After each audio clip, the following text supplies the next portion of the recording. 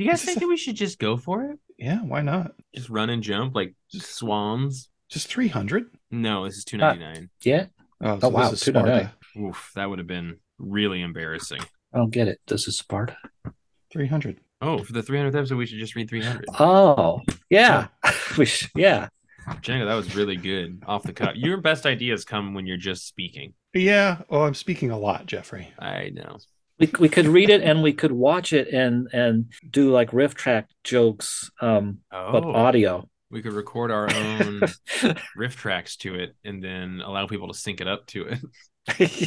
That's a good idea. We're probably as good as those guys. I'll bet it'd be a big hit. We'd probably get famous. Those guys have big abs. I don't have big abs. Think he makes dirt? I'll bet he makes dirt. I bet he makes poop. Mm-hmm. Oh, that's the pits. See, they're right at the pit. They push The hot people gates. Yeah. Okay. Those are some hot gates.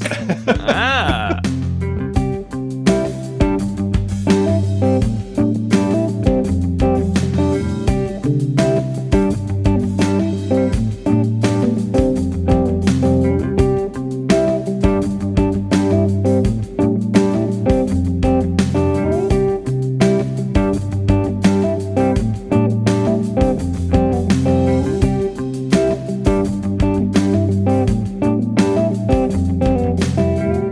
Everybody, welcome to the Comics Please Presents a Perfectly Acceptable Podcast, not episode 300. It's 299. Don't get excited. We were about to say that it was 300 and then we realized it was not.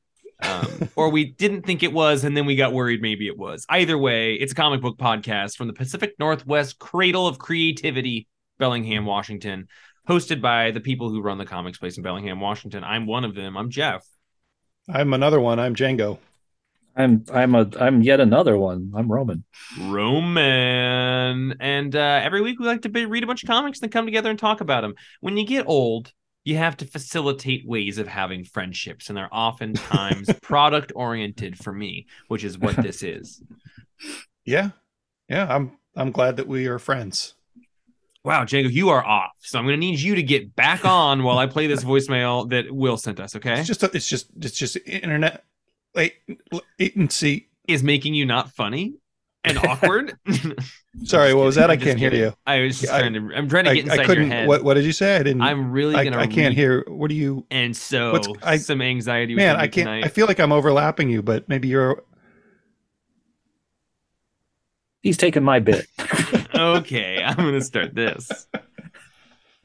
Hello and happy episode 299. One more episode, guys. I got to imagine you're actually at 300 because there's probably, miscount somewhere or at least one or two lost episodes out there. So maybe this is happy episode 303. I was trying to think of a question and I've been running around town all day and I got Olivia in the back seat of the car right now. So I asked her for a question and I'm going to lob that in your direction.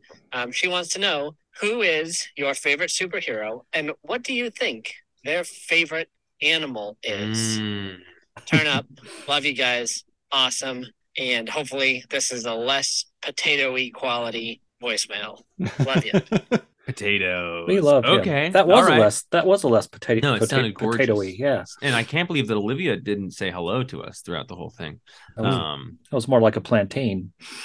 Oh, it was a little bit more like a plantain. Not chips that I like. Django, you ready to come out of your shell now? Yeah, I'm sorry, Jeff. You can take me out of the penalty box. Do better is all. Okay. All right, everybody. Favorite animal or superhero, but what is their favorite animal? Gosh. Superhero. So I don't think I can fall back on my default, the Shadow, which is obviously scorpions, probably. Yeah. Probably. I don't know. He's dumb. I don't know him.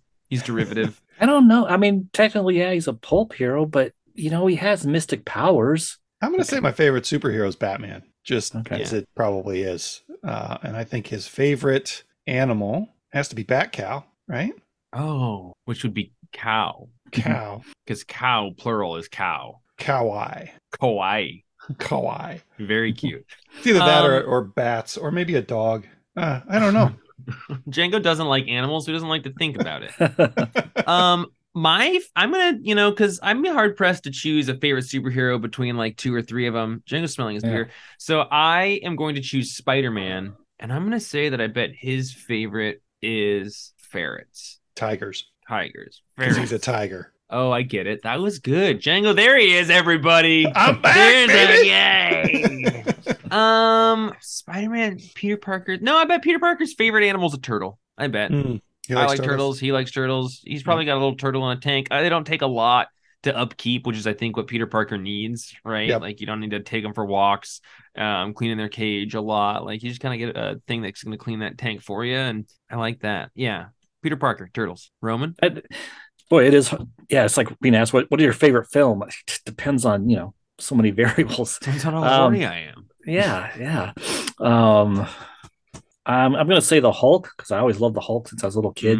And I'm going to say his favorite animals, a nice fuzzy bunny.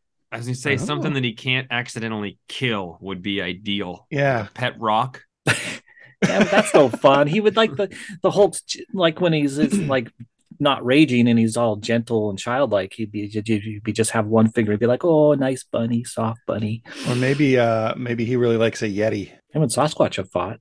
Bill Forgetti, the Yeti. Well, that is a great question though, because like so many, like Captain America, his favorite animal is a golden lab. You know that, or an eagle. No, that's Peacemaker. That's Peacemaker. That's Peacemaker. Wolverine's is a badger. It's got to be.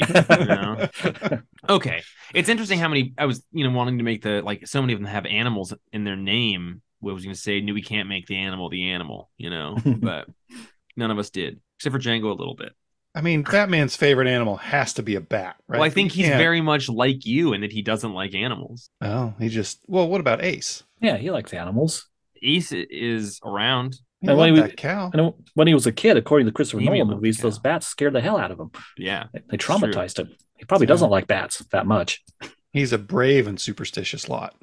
Oh, he hangs out in that cave just to face his fear of bats. We're going to talk about a handful of comic books this week, but one thing that I want to address early is that it was a kind of a normal size week of comics, but I only brought home like 6 comics from like my normal polls this week. I had to dig for a couple extra to throw in this reading stack.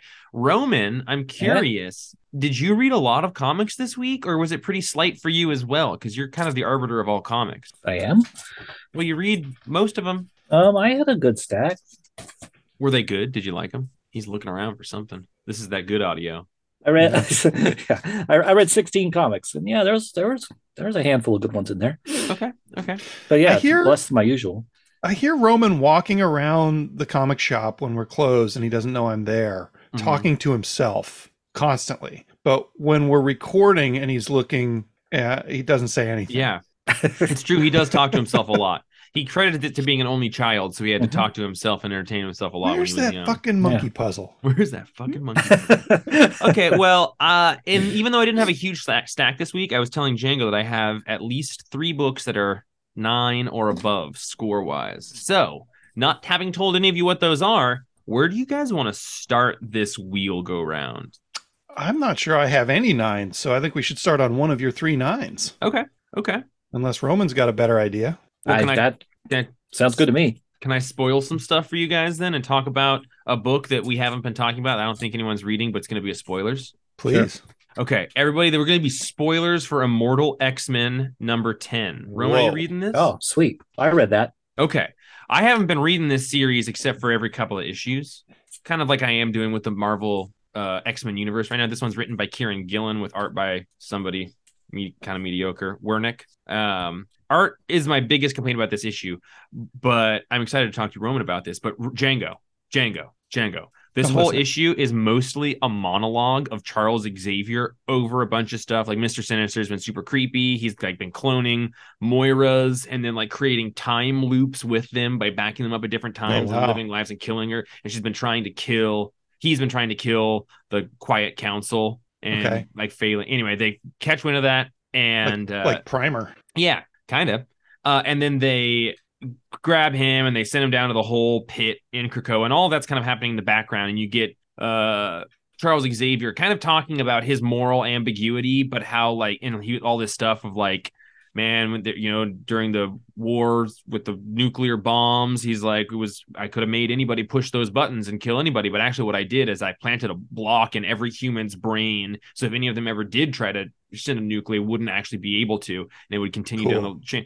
But all this kind of weird stuff that's morally ambiguous he's talking about, but he kind of sums the whole thing up by saying, like, ultimately, like, I'm not a great guy, but you all are just lucky that I'm the one that has these powers and not somebody who's a worse guy than me. Because he's neutral. Because he's neutral. And because he has a mirror, which means he can be willing to look in it. But when he says that at the final page and it says, I have a mirror, we see his reflection in a mirror, and it takes the helmet off, and he's got a sinister diamond in his forehead. Oh. How long has Charles Xavier been a sinister guy? Is that the first time he's taken his helmet off since Hickman?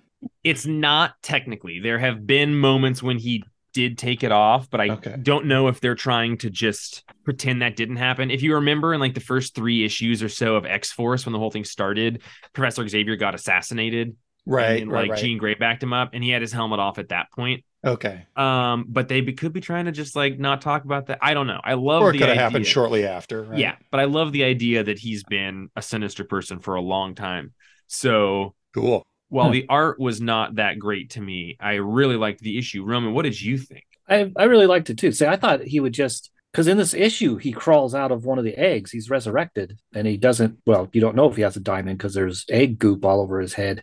Oh. But you would think the other X people would have said, hey, how come there's a diamond on your forehead, Charles? So I thought it was just like, oh, this is a very recent occurrence, but that'd be even cooler if it's been for a while. Yeah, you're right. There is a scene that looks like he's coming out of an egg. Yeah, all 3 of them. There's a but that's in this issue. So then, like, when? Yeah. So maybe he can make the diamond disappear. I don't know. There's a lot of questions. And maybe that's a flashback too. I don't know. Yeah. But overall, I really did like this. At first, I was confused over whose inner monologue we were hearing. I agree. But I loved it when, kind of toward the end of the issue, when Charles is talking about how, thank God that me and Eric Magneto each got our powers, and because he says, if Eric had my abilities at a certain time in his life when he was, really a bad guy, there'd be no humans left. Right. Or if I had Eric's powers, I don't know if I could have, did this and this and this. I thought those were really good points. And I like the fact that they're exploring something with Charles, because I feel like it's been a little too long that Professor X is just written off as being, he's just a manipulative asshole. There's no depth to him. Well, I'm glad to see an issue with some depth.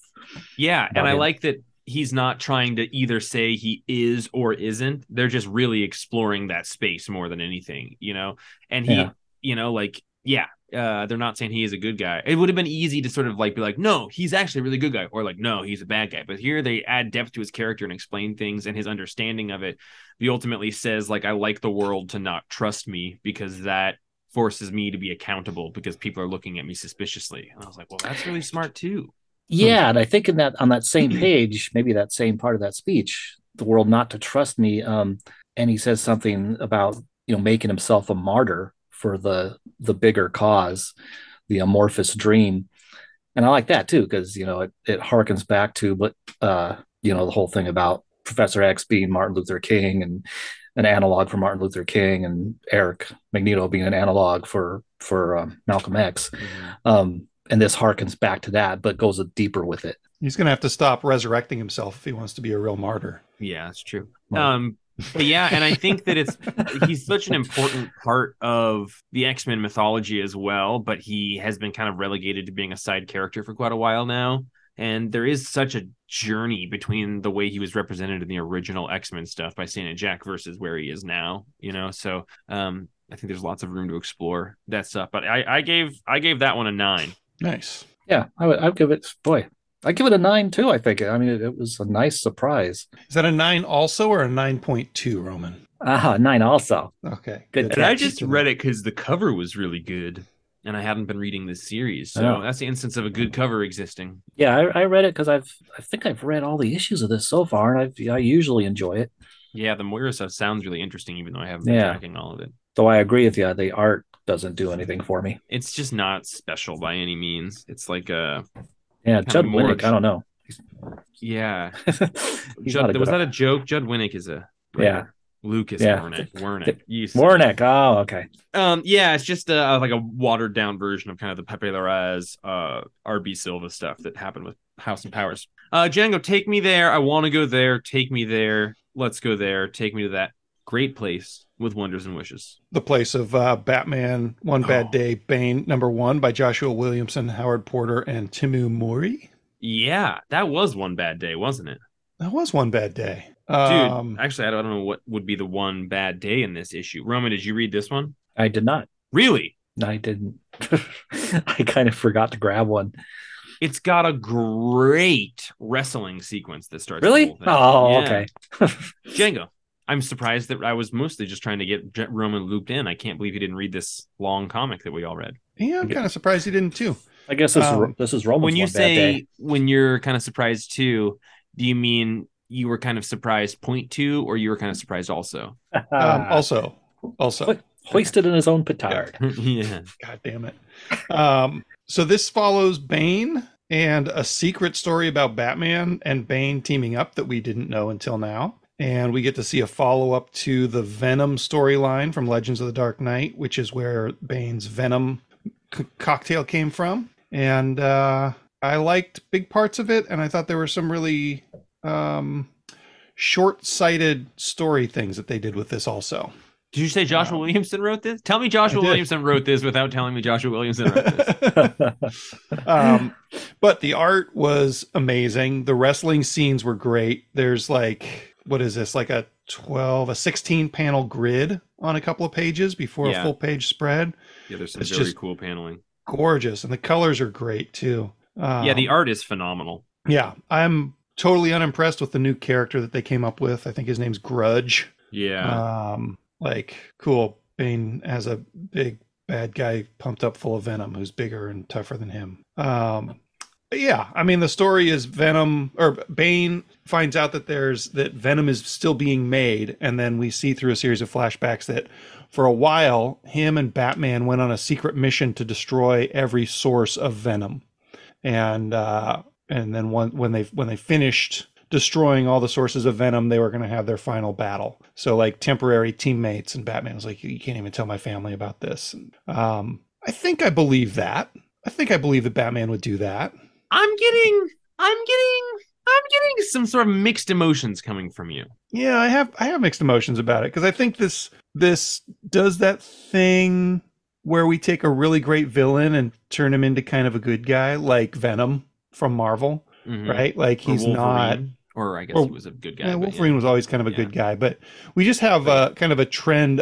Harley Quinn, and even the Joker right now is a very serious protagonist of a story that's making him sympathetic in that Matt Rosenberg story. I don't love that, because then we just have a bunch of buddies dressed up like weirdos running around and sometimes fighting and sometimes not. And this sort of neutralizes Bane. Batman seems to get over Bane having killed his butler and best friend and father pretty quickly. And I have a hard time believing that Batman wouldn't just be like, no, fuck you. I'm actually going to go kill all the Venom production plants with my friends that I actually like who didn't kill my father. So before I even talk about necessarily this strict issue itself, like the execution of it, I think is interesting because it takes place in indeterminate amount of time in the future. Right. But not super far, right? I mean, long enough that he had this team up with Batman, and Batman has been presumed dead for a long time or a while. Mm-hmm. So he seems pretty old himself here. It seems like it's relatively far in the future, which I think is weird. I guess I wish that with these One Bad Day things, there was more of a focused mission statement that they were all doing. Like the Riddler one's incredible. I really liked the previous one, like the Two-Face one.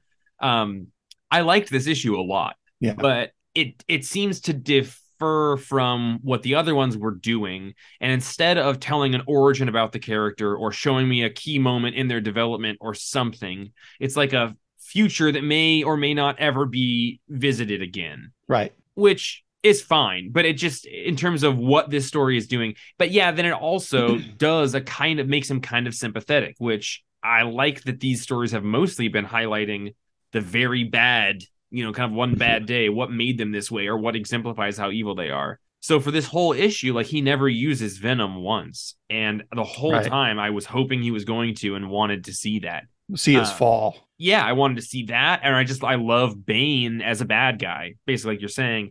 This one is, he's kind of sympathetic. It's a cool story in his future, but I would have preferred like a dark story about his origin or him when he's being his most bad. Mm-hmm. Mm-hmm.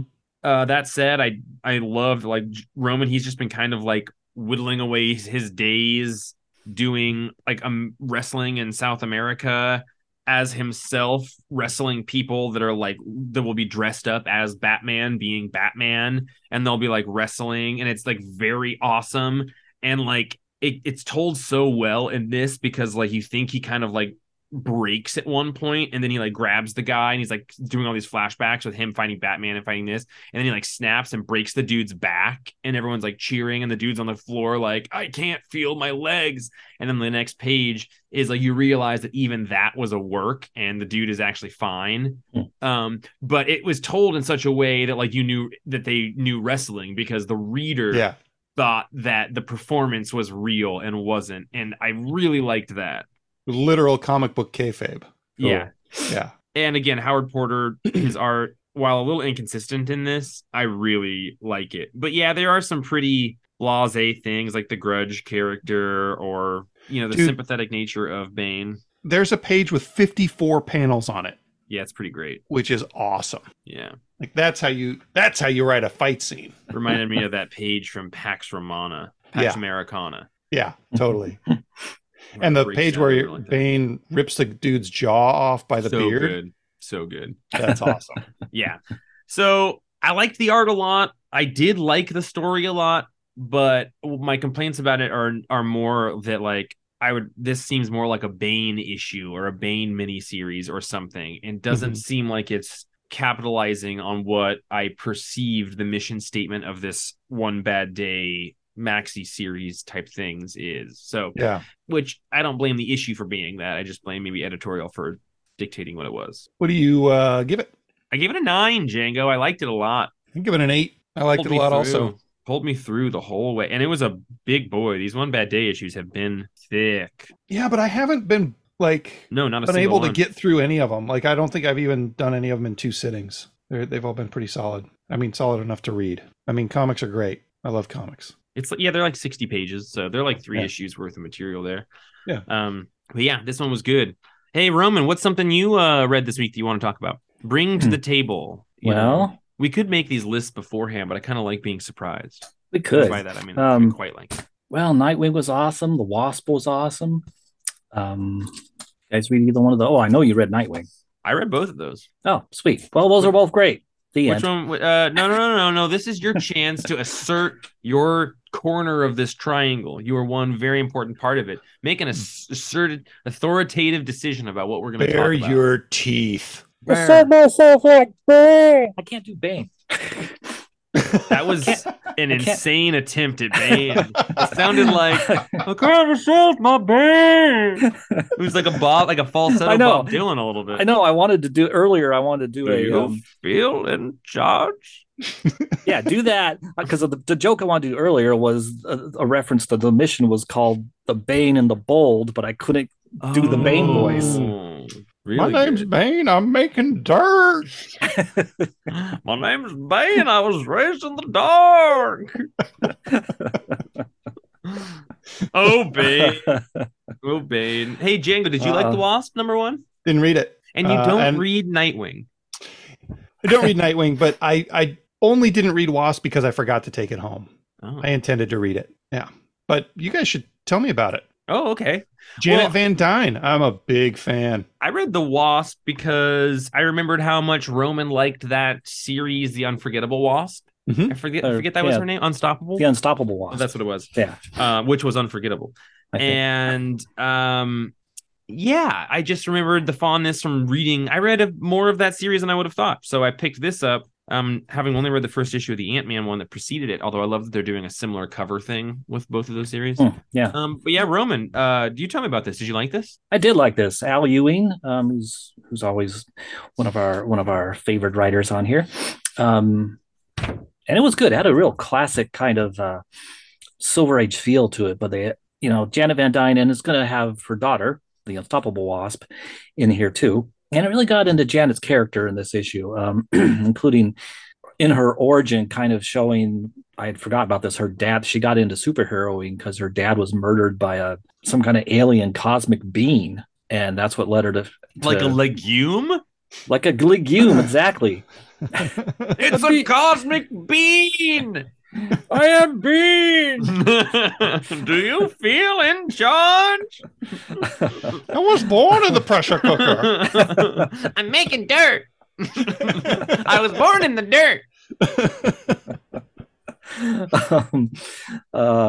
And that's how she met Hank and it was to avenge her dad's death that she became the Wasp. And also started, I didn't know this part. I mean, started being kind of happy-go-lucky and flirty with other Avengers and stuff because she was trying to not seem like the kind of snooty, stuck-up rich girl that she kind of was in those early issues when she first met Hank Pym. So I thought that was it was just nice little note there to why she was like that she wasn't just actually really a ditz back then. Right. I liked the art pretty well, even though it was kind of unremarkable. It was just kind of simple and good cartooning. Almost a little bit like a less airbrushy Greg Smallwood or something. But I thought the art served it pretty well. I loved the bit with like her and Jarvis. That was a wonderful time. Yeah. She actually called him by his first name, which I was like, whoa, that's right. He has a first name. And it was just well-written Jarvis. More than Janet, I like spending time with her daughter, which doesn't surprise me because I had liked her in The Unstoppable Wasp and I was kind of more familiar with her than Janet. But I liked Janet in here as well. And I have a real fondness for the villain Whirlwind. he's such a great, doofy-looking villain. I love his character design. I think partially because, like, when I was very young, there was like a Sega Genesis or Super Nintendo Avengers game, and he was like a base character you would encounter early on or something, but he made an impression early on for me. So I actually always like when he shows up, but he is so unremarkable that it's fun. I like the twist at the end, that the big gelatinous bean is mind controlling some people. So it seems like it's a good story for her because it's wrapping in that key portion of her origin. The thing that, got her dad is still around and she gets to face it. So it seems like a good full circle kind of 4-issue miniseries. I didn't think it was Al Ewing's best work. It felt a little like, hey, we need to write a Wasp series. Anyone want to do it? And I was like, I could probably do that. And there's like, but not that it's not great, but just that, I mean, they put a lot of exposition in this book. I think he does do a good job of like balancing the amount of information and backstory and exposition they're putting through here. So maybe it's just more that there's a lot of that in this issue. But it does have that kind of Silver Agey thing, like you're saying, of kind of like, oh, yeah, my daughter-in-law. Well, my stepdaughter, I got it because she did this when she set up that school for the, girl. It was like, okay, like it didn't have a lot of the trappings of what I picture Al Ewing being like. Yeah, it definitely wasn't. Well, other than the villain, whose name I actually think is Cosmos, but with a K. Oh, that's good. But other than that, it didn't have any of his big like cosmic sci-fi elements. And has he been around in the past? Like he's come back and stuff?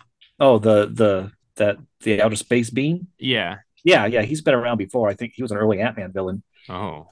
Ant-Man and the Wasp villain, I guess. And yeah, there's a lot of exposition in this, though he did it well. He balanced it out well. Even mentioning that Whirlwind is a longtime Wasp villain because he used to stalk her. Right. They have a long history. I'd liked the exposition there. Like it gave me a lot of stuff I needed. Yeah. It's interesting that Whirlwind and another one of those like 60s, 70s minor villains, Gladiator, they both have, like Gladiator has smaller like saw blades rolling around on his arms. But yeah. Yeah, just good helmets and arm weapons and nothing else. Yeah. Well, what'd you give it, Roman? What did I give it? I gave this a good solid 8. Nice. I gave it a 7.5, so pretty close. Yeah. Django, please take us to a book that you read, though. A book I read? Yeah. Like a comic book that I read? Yeah, let's talk about the sad one that you've been reading. Well, I didn't get very far into that. Oh, okay. Gosh. We'll talk about it another time. Well, we can talk about it near the end, but I don't want to talk about half a comic in the middle of the podcast. Yeah, come on, what are we here? Amateurs? I kind of want to spoil Batman Fortress number 8 for everybody. Did you read Yeah, that, bust Roman? some spoilers out. Bust some spoilers out. Yeah, I read it. So this is the last issue from Gary Whitta and Derek Robertson, and the colorist is Rodriguez. I don't know his first name, but Diego Rodriguez. This is the last issue of this series that I have been enthralled with the whole time. Or You maybe have since, loved maybe since this issue book. 2. Issue 2, I think, is when I was like, "Holy shit, this is something kind of special." And the story has been like these aliens came to Earth to find Superman and hold him accountable for his family's crimes. And it's set outside of the main continuity. And what we learn in this book is that Superman's family was like responsible for all these war crimes on other planets. And we finally found Superman, who'd hidden himself at the bottom of the Mariana Trench in his Fortress of Solitude that he had moved in order to hide from these guys because he figured they would go away if they couldn't find him. And Batman and his friends find him, and these guys, like, spoiler alert for the whole series, skip ahead a few minutes if you don't want to hear this, but I just thought it wrapped up really well. Superman says, yeah, I guess you guys are right. My family did do that, and I don't like it, but if you're going to destroy Earth or hold me accountable, what if instead of killing me, we use this device to rearrange my genetic code, which will depower him and also make him not of the House of L anymore. And the big reveal in the end is that after they do that, he gives Batman his powers. And, usually an Elseworld story will start with the high concept of what does the world look like if Batman is powered like Superman. And this one gives us the whole lead up to that, which I thought was a really interesting way to do it. And the path to get there has been just super fun because they kill a main supporting character really early on in the series. You knew that nobody was safe through this whole thing, and they might actually kill Superman by the end. So I highly, highly recommend it. I would give this issue a 9, and I would give the series also a 9. So Roman read it, but his internet crapped out, and he's restarting right now. Wow, that's crazy. I was just looking down and refreshing with Nightwing while you were talking about that because I already got a rundown from you about it because I was pretty excited to hear your thoughts on it. And I looked up and Roman was gone. I did think that you were talking kind of uncomfortably, though. So if you need to get back to the penalty box for a minute or something. But we could talk about something that just the two of us read. I like the penalty box, Jeff. Django, then do better. Well, what else is kind of in your stack that I want? Because I want to hear some of the stuff you got there. Because I don't think we have a tremendous amount of overlap this week. Because I did read a fair amount of Marvel. Well, but I do see you've got a little pun coming there. I did read Pun today. And I mean, I did read fuck Pun. Talk about. I'm sure Roman read that. Talk about what about Nightclub? You're reading both of those. You got Art Brut in there because you're rereading that because we read it as the Electric Sublime. And what was the other one? There was another one I'm interested in. Old Dog. Old Dog. How is that going? How's Declan treating everybody? Declan's treating everybody as confusingly as the first 3 issues. So is this 4? Nope, this is 3. As confusingly as the first 2 issues. We'll just fix that in post. It's probably fine. Yeah, probably fine. Like the characters are kind of coming together pretty well. We can tell what's going on. The action is amazing. The spy intrigue stuff is pretty solid. But there's something going on with this character where sometimes he appears younger than he is. And we don't really know if it's part of like a government program or if he's flashing back or time displaced or what. And I have a feeling, I kind of get this feeling with Time Before Time also, which is another Declan Shalvey joint. And that's 20 some issues in, and I read every single issue. Stunned at how far in that book is. It's excellent. It's an excellent comic that every single issue for me kind of has to stand on its own because I forget what's happening between issues. Or even know what that book is about. It's about far-flung time travel and the diseases you get from doing it in shitty equipment. And that sounds pretty cool. And like warring gangs across centuries. So he's writing that one and not illustrating it, but Old Dog, he is writing and illustrating? Yeah. Okay. Yeah. And it's really good, man. This is like Old Man Crime Book, right? Old Man Spy Book. Okay. Yeah, so like if Ethan Hunt from Mission Impossible was old, they've got a few gadgets and he's teamed up with his daughter, going on an adventure and, kind of doing the stuff that he's not supposed to do. He knows he's going to get in trouble with his superiors when they find out what he does in this issue. But he's like, nah, fuck it. I had to do it. Kind of blows my mind that he seems as competent as a storyteller as he is, considering he just started, as an artist. Yeah. As far as we knew, it reminds me of a conversation we were having with Will in the store recently, where he was talking about, writers transitioning to art, or art rather, vice versa, artists transitioning to writing. And, unless they come out of the gate as a competent storyteller like a Jeff Lemire or the Moon Brothers or something like that, they can have a harder time doing it. But it seems like he's just seamlessly gone into it. He's really good. He's also swinging really big. Like, I don't know that this comic actually works yet, and I'm mostly reading it to find out if things start to make sense. There's enough in here that I feel lost, almost like he's trying to do something that doesn't work in comic books very well, and he's got the balls to do it. And the fact that Time Before Time is in its 20s kind of blows my mind, though, because there's not a ton of Image comics that have made it that far that aren't hugely celebrated. Yeah, and it's just kind of chugging away. It's coming out every month, and it's good. It's sad. Like, you get emotions even if you forgot what happened last issue, like I do every single time, because I read too many comics and it only comes out once a month. But you're pretending you have emotions.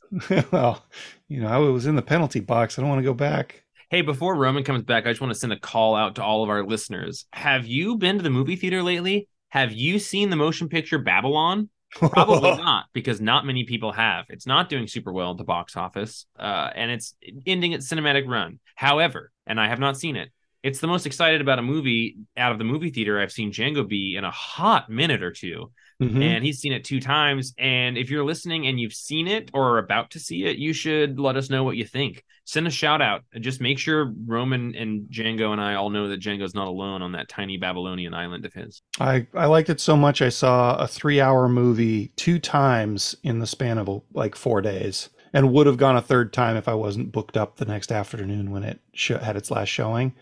Somehow, this is weird, but it occurred to me both times I watched it. There's something about that movie, which is just about the end of silent films and their transition, like the actors and directors transition into talkies. There's something about the way the film is made that makes me think of Mad Max Fury Road, which is hands down one of my favorite action movies ever made. It's one of your favorite movies ever made, period. It is. It's up there with Raiders of the Lost Ark for me. But just like the relentless pacing and the way the music works with it, and I don't know, it's nothing like that movie, but there's some sort of kinship between the two of them. I'm excited. Roman's about to be back. I think his internet connection wasn't working. He's also about to inherit a new computer from Django that he's been kind of fighting for a little while because I have to learn about Max, but I think he's going to dig it once he gets it.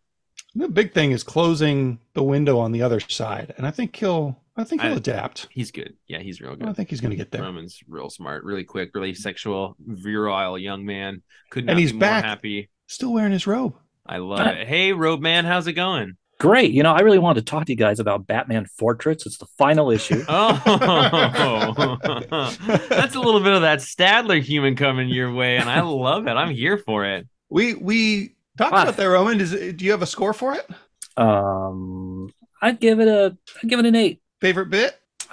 Favorite bit? Well, let's see. I think my favorite bit was. I like when, actually my favorite. Derek did, or whatever whatever that chipmunk did. I forget. Is it Chip the Chipmunk? I don't know. Yeah, actually, my favorite bit is the very end, because it ends with like basically that Elseworld story, or what if Batman was Superman? Yeah, that was one of the things I liked about it. It's the final other side, awesome. The other side of the Elseworlds books, the DC ones. That's the only Elseworlds book. What'd you give it, Django? I give it a 9, and I think I give the whole series a 9. Cool. Yeah. I tell you what, guys, I think Nightwing 100 was one of the most perfect number anniversary issues of a comic I've read in a long time, because Marvel always like makes an anthology. Even DC will make like it's Detective 1000. Here's a bunch of short stories that are not related to the story that you've been reading by a bunch of people, and some of them you might care about, but most of them you probably don't. Yeah, that was what bugged me about Lazarus Planet. This week. But Nightwing, not Nightwing. Nightwing was. Did it make you cry? Made me cry. almost made me cry. It was incredibly Getting sweet. more and more closed off, Roman. I am Catching it from me. I almost tried to get Django to read this issue because there's some just great Dick Bruce stuff that happens that you don't need to be reading everything to enjoy. It's just fantastic character work between those two characters, written by Tom Taylor. He writes the whole thing. It does do that little bit of kind of like artistic shakeup. If I'm not mistaken, Roman, are a bunch of these artists people who've done Nightwing in the past? I mean, like, I guess I know Eddie Burrows did the Nightwing thing. Mikhail Jannin's in here, who of course was doing Batman Forever. You got Scott McDaniel, Rick Leonardi, Javier Fernandez. I think Mikhail, Janin. Oh, you said Mikhail Janin, He did Batman Forever. I think those guys have all done Nightwing. So it's kind of fun that you kind of get throwbacks to different styles. You basically get this, the beginning is Bruce and Dick at Alfred's grave, and then it flashes back to this big battle that we've been building up to for a while in the series. And the whole battle sequence kind of jumps between different Nightwing artists in a good way, you know, in the way that like the battle needed to happen and was part of the story. I would have loved if the entire issue was drawn by Bruno Redondo. Obviously it wasn't. I think 18 of the total pages were, and it's a pretty big book. So it's all the important stuff Bruno does, and the other stuff's fine looking. But Roman, do you want to talk to Django about the stuff that made you cry and what led up to it and stuff? Because it's pretty great. Well, of course, what made me cry is when Beast Boy changes into a big green elephant and bashes heads with Elephant Man, and that was awesome. Sounds Eddie like Barrow's a Hulk artwork. scene. Yep, it was basically the Hulk scene, and I don't even remember this Elephant Man character. He's cool. Okay, so the Trinity, in the form of Superman and Wonder Woman, ask Nightwing to lead the Justice League. Not only join the Justice League, to be the leader of the Justice League, because they're all going to step back. Man, that's big. It's big. I was like, oh, they're going to ask him to be a part of the Justice League. That's big. Has he never been in the Justice League? And they're like, no, bro, we need you to run the Justice League. Does it reference Crisis on yeah, it does. Final whatever that comic was, the one that just came out. Yeah, they're like, what you did during that, and like there's kind of world cleanup going on. This kind of like takes place in the fall. There's a great shot by Redondo of kind of the reconstruction of the Hall of Justice. Nice. After the battle. But Roman, what made you cry though? The scene between Bruce and right after that, the scene between Dick and Bruce standing at Alfred's grave. Like you said, just great characterization. Bruce, like, admitting the things that he usually doesn't admit, that, how just basically how good he thinks Dick is and the ways that he failed Dick Grayson. And just when he says, "I'm sorry I failed you," and the look on Dick's face. And then you turn the page and he's just a big old body hug on Bruce, and and it's just so touching. And he's and Dick's telling him how you didn't fail anybody and all this great stuff, but he ends it with another hug and saying, "I love you, Dad." And I was like, wow, have we ever heard Dick call Bruce Dad before? And That's they foreshadowed it so well, because at some point Bruce refers to him as son. Yeah. Mm-hmm. In that way that, like, it's kind of ambiguous, right? He adopted him, and like their son, it's his son. He raised him and everything, but also son is colloquially used. He's like, listen, son. And then to have him return it as dad is great. So do we know? Yeah, and especially, go ahead. Oh, and also just because Bruce is, artistically, the artist still draws Bruce as being real awkward at receiving these hugs. Yeah. And Dick is just so naturally like big old bear hug. But you can tell even from Dick's body language there, because this artist is so talented, you can tell that like it's not a common thing. Like Dick is doing it as a response. Yeah. Like he's almost in tears by the need to do it. So I love how much body language is conveyed in that, and it speaks to how talented Bruno Redondo is. Yeah, definitely. So I do wish. I mean, it was kind of fun having. Hey, Django, could you stop cutting my guy off, please? I'm trying, but I think we got a lag problem here. Yep, a lag problem. That's kind of car, isn't it? Like a Jag. And it was kind of fun having different Nightwing artists, but I do wish that Redondo had done the whole thing. Mm-hmm. Mm-hmm. I'm going 9.5 only because some of the fill-in art is a little janky. It's a little like 90s chunky. It distracted a little bit. I do like that they kept it all to one scene, like just this battle, which I feel like they've gotten better at doing with comics lately, where like if they need multiple artists, they divide the scenes up really well rather than having artists change in, single scenes. But 9.5. Yeah, there was one page. Well, after you turn the page where the Batman issue 131 big advertisement is, then there's a couple, like 3 or 4 pages that's different artists drawing different Nightwing costumes. And at first, my reaction was like, "Oh no, they're not going to do this." But they actually did it well, and it made sense. It led into the battle. I had the same What were you thought too. gonna I was ask? like, how long are they going to do just glory Yeah. shots by different artists? And I was like, only 5 pages. Sweet. Yeah, thank goodness. Django, what were you going to ask or say or interject or whatever? Well, first we need a score from you. Oh, from moi? Mhm. God, I'd give this at least a 9.5. I heard an at least there. It'd be a definitely 10 if it hadn't had some of the janky 90s artists. That is exactly. It would be a 10 if it was all a tighter package, but Get it's your a shit together, DC. great issue. I was going to ask if Dick has been invited to be the leader of the Justice League. Are we going to see Tom Taylor writing Justice League comic? Have they announced anything like that? Do we have a lag before the next Justice League series? Is the Nightwing book going to suffer with Dick being spread out? I was thinking the exact same thing. I was like, okay, this book is probably selling really well. We love it at our store. I only hear good things about it. Is the reason that we can't have great long runs at this point because based on short-sighted success, they're like, we got to get him to a bigger book. We could sell so many number ones of Tom Taylor writing Justice League at this point. And so they stopped, like I hope that he tries to do both. If he does, I would not mind at all if he stopped writing Son of Superman and just transitioned to a Justice League book and this one. Or if like Dark Knights of Steel came to an end or Deceased is done, like maybe he can spread himself correctly. But I do not want Nightwing to end, and I don't want it to suffer either. Yeah. Maybe they'll do a Justice League #1, and the first thing that happens is it starts 1 year from now, and they blip Nightwing into a pocket dimension, and they can have an adventure that doesn't impact the main series. I'll take it. All right, boys. Hey Roman, did you read The Punisher with Django? Did you guys read that together? Oh, dang it. I forgot to.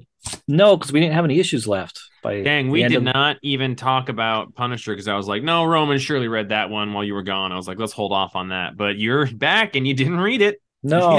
You did. I think I was supposed to get Django's issue when he was done, but I forgot to come down and get it. Well, I've got it right here, Roman, and it gives us some really good cameos of a team of our favorite superheroes getting ready to deal with the Punisher problem. Hey, Django, when you say that, do you think it's supposed to be the Illuminati? No, I think it's just a bunch of people that happen to get together. It's okay. It's When like you said Wolverine, Moon Knight, Doctor Strange. When you said a team of one of our favorite teams, I was like, oh, is he saying it's Illuminati also? Because I looked at this, I was like, this seems like an Illuminati thing, but it's not the actual right cast. But okay, I think it's on the same page. I think it's just people who have had good arguments with the Punisher in the past. Yeah. They also do a really cool thing where they set us up to make it seem like the story they're telling us is that Frank Castle's family was killed by the Hand, and then they go back on that within a couple of pages, and I appreciated that. I thought that was a really good move on their part. Yeah. Because I was reading it, I was like, no. Oh, God damn it, this sucks. And then they're like, no, we can't do that. Like, oh, thank God. I wasn't like gonna say it sucked, but I was like, that would be a pretty big retcon. Yeah. And I was glad that they didn't. Yeah. And I thought it was. This is like I keep forgetting. This is Jason Aaron, and it's Jason Aaron doing Punisher. Which he has done and he's good at. He's real good at some of his best stuff. So yeah, this is great. I think that Punisher Max series that isn't really in print these days is my favorite Punisher story, even up against all the Garth Ennis stuff, which was wonderful as well. Jeff, what would you give this one? We're not done with it yet. Oh, we're not done with it. What else we got? Well, I mean, I think it was. I mean, this was a good fucking comic, dude. It's a good the fight. Whole thing is like the monologue that's kind of the narrative device of the whole thing is his wife, and she's talking about kind of working on falling back in love with him after he came back from the war. And there's this amazing bit where she kind of mentions that like there were some nights where like before he would come home or when he was asleep or something, I would sneak out of the house and go down to the local bar where war veterans would hang out. And I would just kind of hide or be secretive to listen to war veterans talk. And if they got real drunk or if the night got real late, kind of like how when people started talking about the boogeyman or something, they would start talking about Frank Castle. Yeah. And she was talking about trying to negotiate in her mind the person that she knew and who these stories are all about, and if it's the same person. And then like she kind of says that like, and when I was hearing about what an incredible like monster he was, I should have been more afraid of him and wanting to get further away from him than ever. But it, she never in that moment never loved her husband more, because he was born to fall in love with the war, but he had chosen me. It's the narration is awesome, and it speaks to their like fucked up relationship. This is clearly like, the final, well, I guess it feels like the final issue in a big arc, but I'm looking at it, it's 9, so it doesn't divide evenly by 5 or 6. So yeah, it's just very climactic. Yeah, it really feels like a big moment in this series. Like everything's been leading up to this. And he takes over for Ares. Yeah, he kills Ares, and then Ares' eyes replace his eyes. Yeah, wild shit. Wow. Wild and good. And then again, the Jesus Saez art mixed with the Greg's or the Paul Azaceta art is so great, because I love both of them, but one has got that kind of digital gradient effect to it, and the other is like almost a Greg Smallwood kind of like chunky watercolory type of digital thing. And it's very different. It makes me so happy when it changes to the other. So this, I gave it an 8.5, but right when we started talking about it, I was like, nope, this is a 9, and I had to readjust my score. I'm also going to give it a 9. Yeah. After talking about it, I probably would have given it an 8 before, but you're right. This is high level craft. And I am always kind of like, am I still reading this book? And then I get into it, and I'm like, oh my God, it's so good. Yeah. All right, so Roman, you're going to love it. Yeah. You're going to love it when I bring this copy back. All those surprises for you. It sounds like I will. Yeah. Sounds like I will. Roman, where do you want to take us to next? You cute little pepper boy, you pepper bottom, you bird boy, bird pepper boy. You little pepper I could bottom. mention the fourth and final issue of the new Champion of Shazam. Oh, which I don't really have a lot to say about. It was another fun issue. The art's by Doc Shaner, so that's always great. I read 2 and 3. In fact, he's got some great he's got some great panels in here where she's. I love it when they take the Marvel family characters and do like where they're in darkness, they're in blackness, and which it doesn't happen very often, but every now and then their lightning bolt lights up and kind of lights her face only partially from below, and it's just cool. But she fights a bunch of super alligators in this, and they wrap things up, and Dr. Savannah's daughter shows up as the villain, and we haven't seen her in a long time. And Doc Shaner, I mean, it's great. He draws her like a normal looking human being, but still enough facially looks like Savannah, but not in the cartoon Georgiana. Human being. Yes. Okay. Yes. Because in the older appearances, she was the crock pot. Raised by the legumes. She looks believable. And there's a great resolution to all that and everything. But what I've been wanting all along for this series is to end it where they call her Mary Marvel again, because I always have a fondness for that goofy name from the Golden Age. But they're still not calling her that. Now she's just called Shazam. Is the bunny doing all right? Yeah, the bunny's okay. They make it. In fact, it ends with her and the bunny like flying off to go rescue Billy, because Billy appears in like this weird vision, and there's 2 other like Shazams in shadows, and maybe one's Black Adam, but maybe not, because it's got a weird, freaky, ripped up, scary looking cape. So you don't know. Oh, but that's it's all just shadow. The Rock after the internet got done with him a few weeks ago. Yeah, she's going out to fight the Rock. Roman, it's interesting to me what books you're like, I could talk about this or that, because I read a book this week because it was kind of a small week, like I said, and I was like, well, I bet Roman read this, and I read it, and I was like, holy crap, this is one of the big answers to a question I've been wanting for quite a while in the Marvel universe, and they give us this, and you haven't mentioned it yet. Did you read Avengers Forever number 13? I did. Well, I'm wondering what question is. I'm looking for my copy. We learned who Avenger Prime is. This has been seeded for over a year. Oh yeah, Did that start in it's Timeless? funny. The first time, or like whatever it was called, something like that, like Marvel Avengers Disassembled or something. Yeah, yeah, whatever it was. It's funny too, because in this issue, like the page before they revealed it, I suddenly realized, why didn't I realize before who it is? It That's was perfect. a little anticlimactic, although I do think it's perfect, given its very Yeah. kind of honor of the entire legacy. But I was like, oh, this sounds like a story that was created like a year and a half ago, and this character was even more popular than they are now. Who is it? Yeah. Django, Captain who do you America. think But they're it going to be is? super popular Yeah. again. No, it's Loki. Who? I spoiled it. Sorry. Yeah. It's Because fine. you wouldn't have the Avengers. Yeah, because you wouldn't have the Avengers without Loki. I mean, he's the one they Reason. formed to find. Yeah. So the idea that he is this timeless Avenger at the end of time, guarding all this stuff, like I like it. It's good. All right. It pays deference to the whole thing. I would have liked it to have been a little bit more like deep payoff or something, but no, it's just like it's just a character that like I've never quite loved as much as everybody else loves the character in the cinematic universe. Do you think they expected to have season 2 out by now? And they're like, Around "Fuck, this we time. just have to reveal this." But Roman, the Aaron Cooter art is so good in this series. It is when The Doom planet. geez, there's a panel toward the end when with the Doom taking over Ego, and there's another one with Doom right before the Loki reveal. That's who is it? It's Black Panther. I forget what they call him. Star Panther and Old Man Phoenix trying to Yeah. attack Doom, and he's in a sorceress bubble, and it's just a beautiful panel. The colors are gorgeous. Yeah. It's Aaron Cooter's art is amazing. He's like as close to Frank Quitely as anybody gets, you know. So obviously I love that. He's like Frank Quitely, but is a little bit thicker ink line, which I really like. Yeah. Oh, I just noticed Loki has the Eye of Agamotto on his forehead there at the end. Yeah.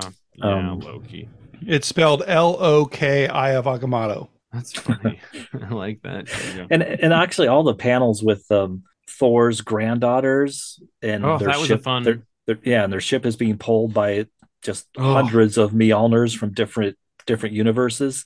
All of the And then- Mjolnirs from dead Thors across the multiverse, Django, are pulling the ship of the Thor's granddaughters because Jason Aaron created those characters also in Thor. Awesome. Yeah, and the hammers. I mean, every shot of all this multitude of hammers looks great, and all the hammers are different. I mean, you can just stare at this, and they're all different. They're all different. Every single one of them Very is different from the other. I love it. And even the what they do with the hammers, because they just they cut loose the hammers, and the hammers just fall like bombs onto all the Mephistos, wiping them out. Rad.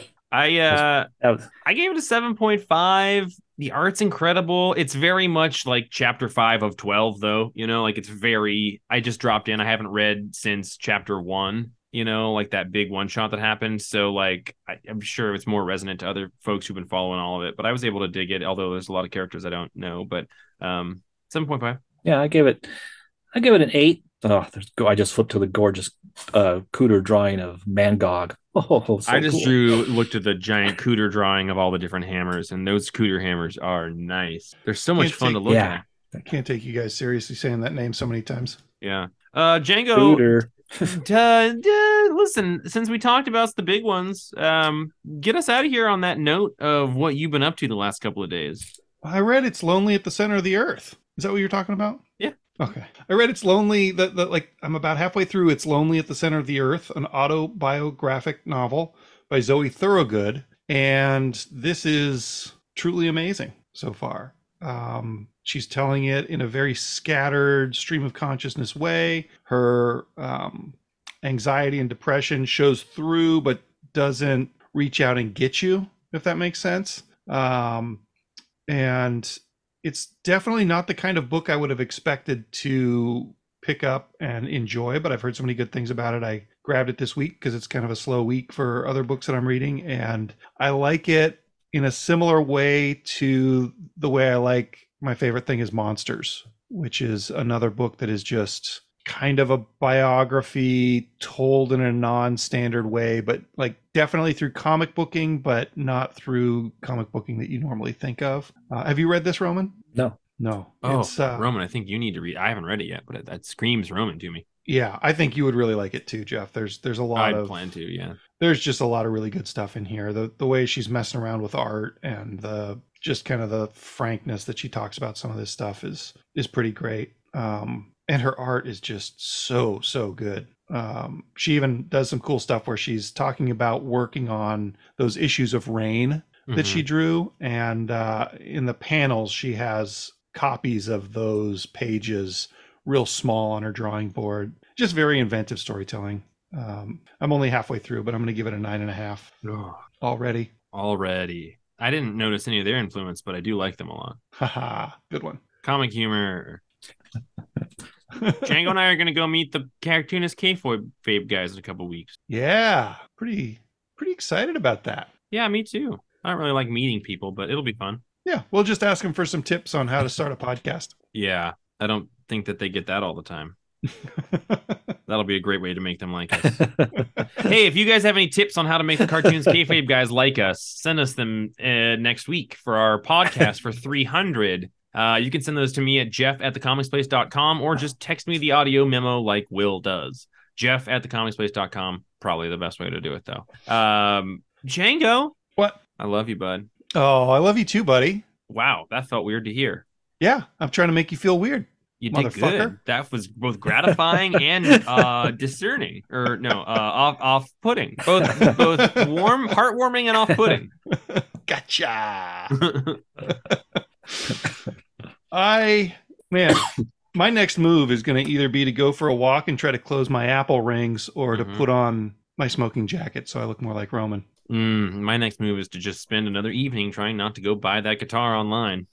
You could get rid of a lot of stress in your life if you just bought that guitar, buddy. I know. A lot of stress. You can deal with the one out part of your one in, one out when it comes in. Yeah, I just need to get rid of a little bit of musical equipment first.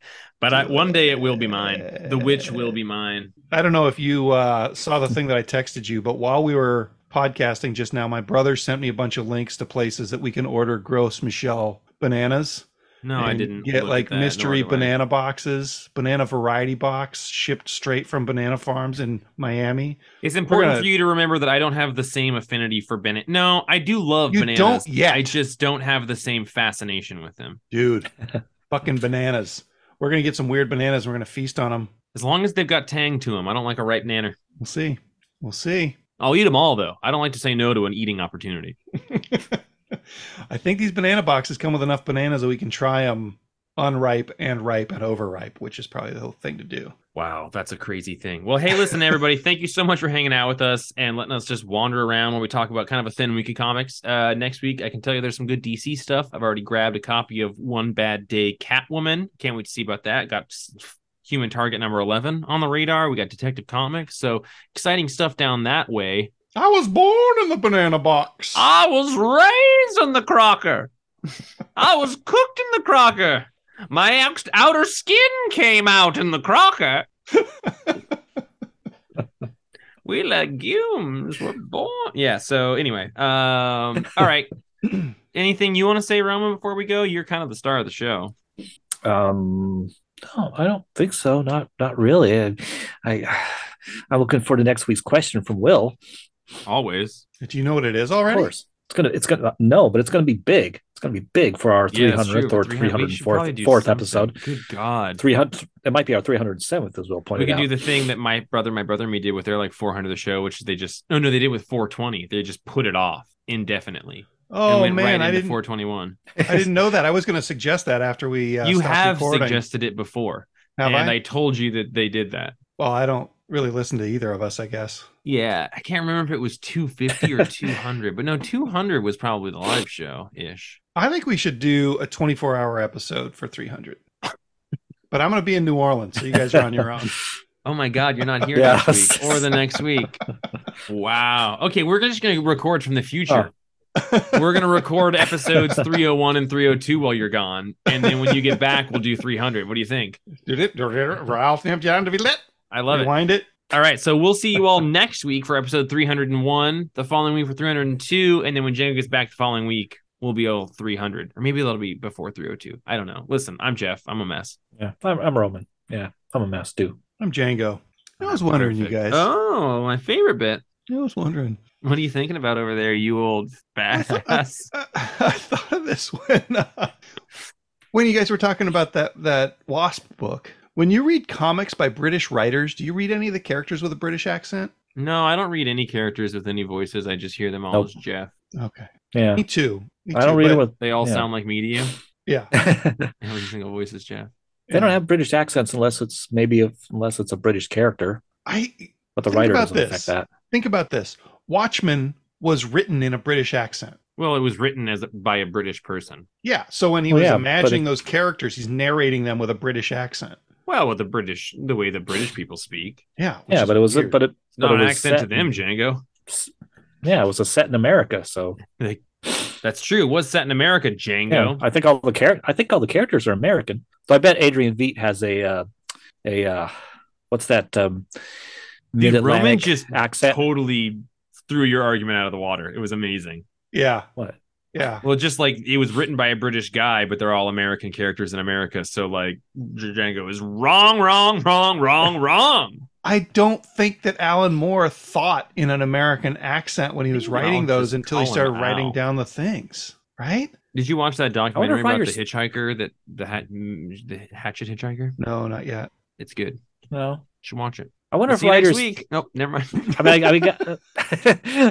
guess I never thought about that. I wonder if writers like hear their native accent when they're writing characters. I never thought about that. They don't hear an accent. Well, no, they hear their own voice. Yeah, but they don't hear the character's accent. I remember being 10 years old and being like, "Whoa, what do I sound like to British people? What do they sound like?" I remember being like really young when I was like, man, accents are only there is no British accent to a British person. There's only American accents. Right. Which means that Rorschach was written in Alan Moore's head with no accent. Right. And then he probably had to translate it to an American accent when he actually put it on the page, which it's just weird to me. Do you think that he actually changed anything after putting it on the page? Well, but he was writing the question basically, who's a East Coast American. So wouldn't he hear that?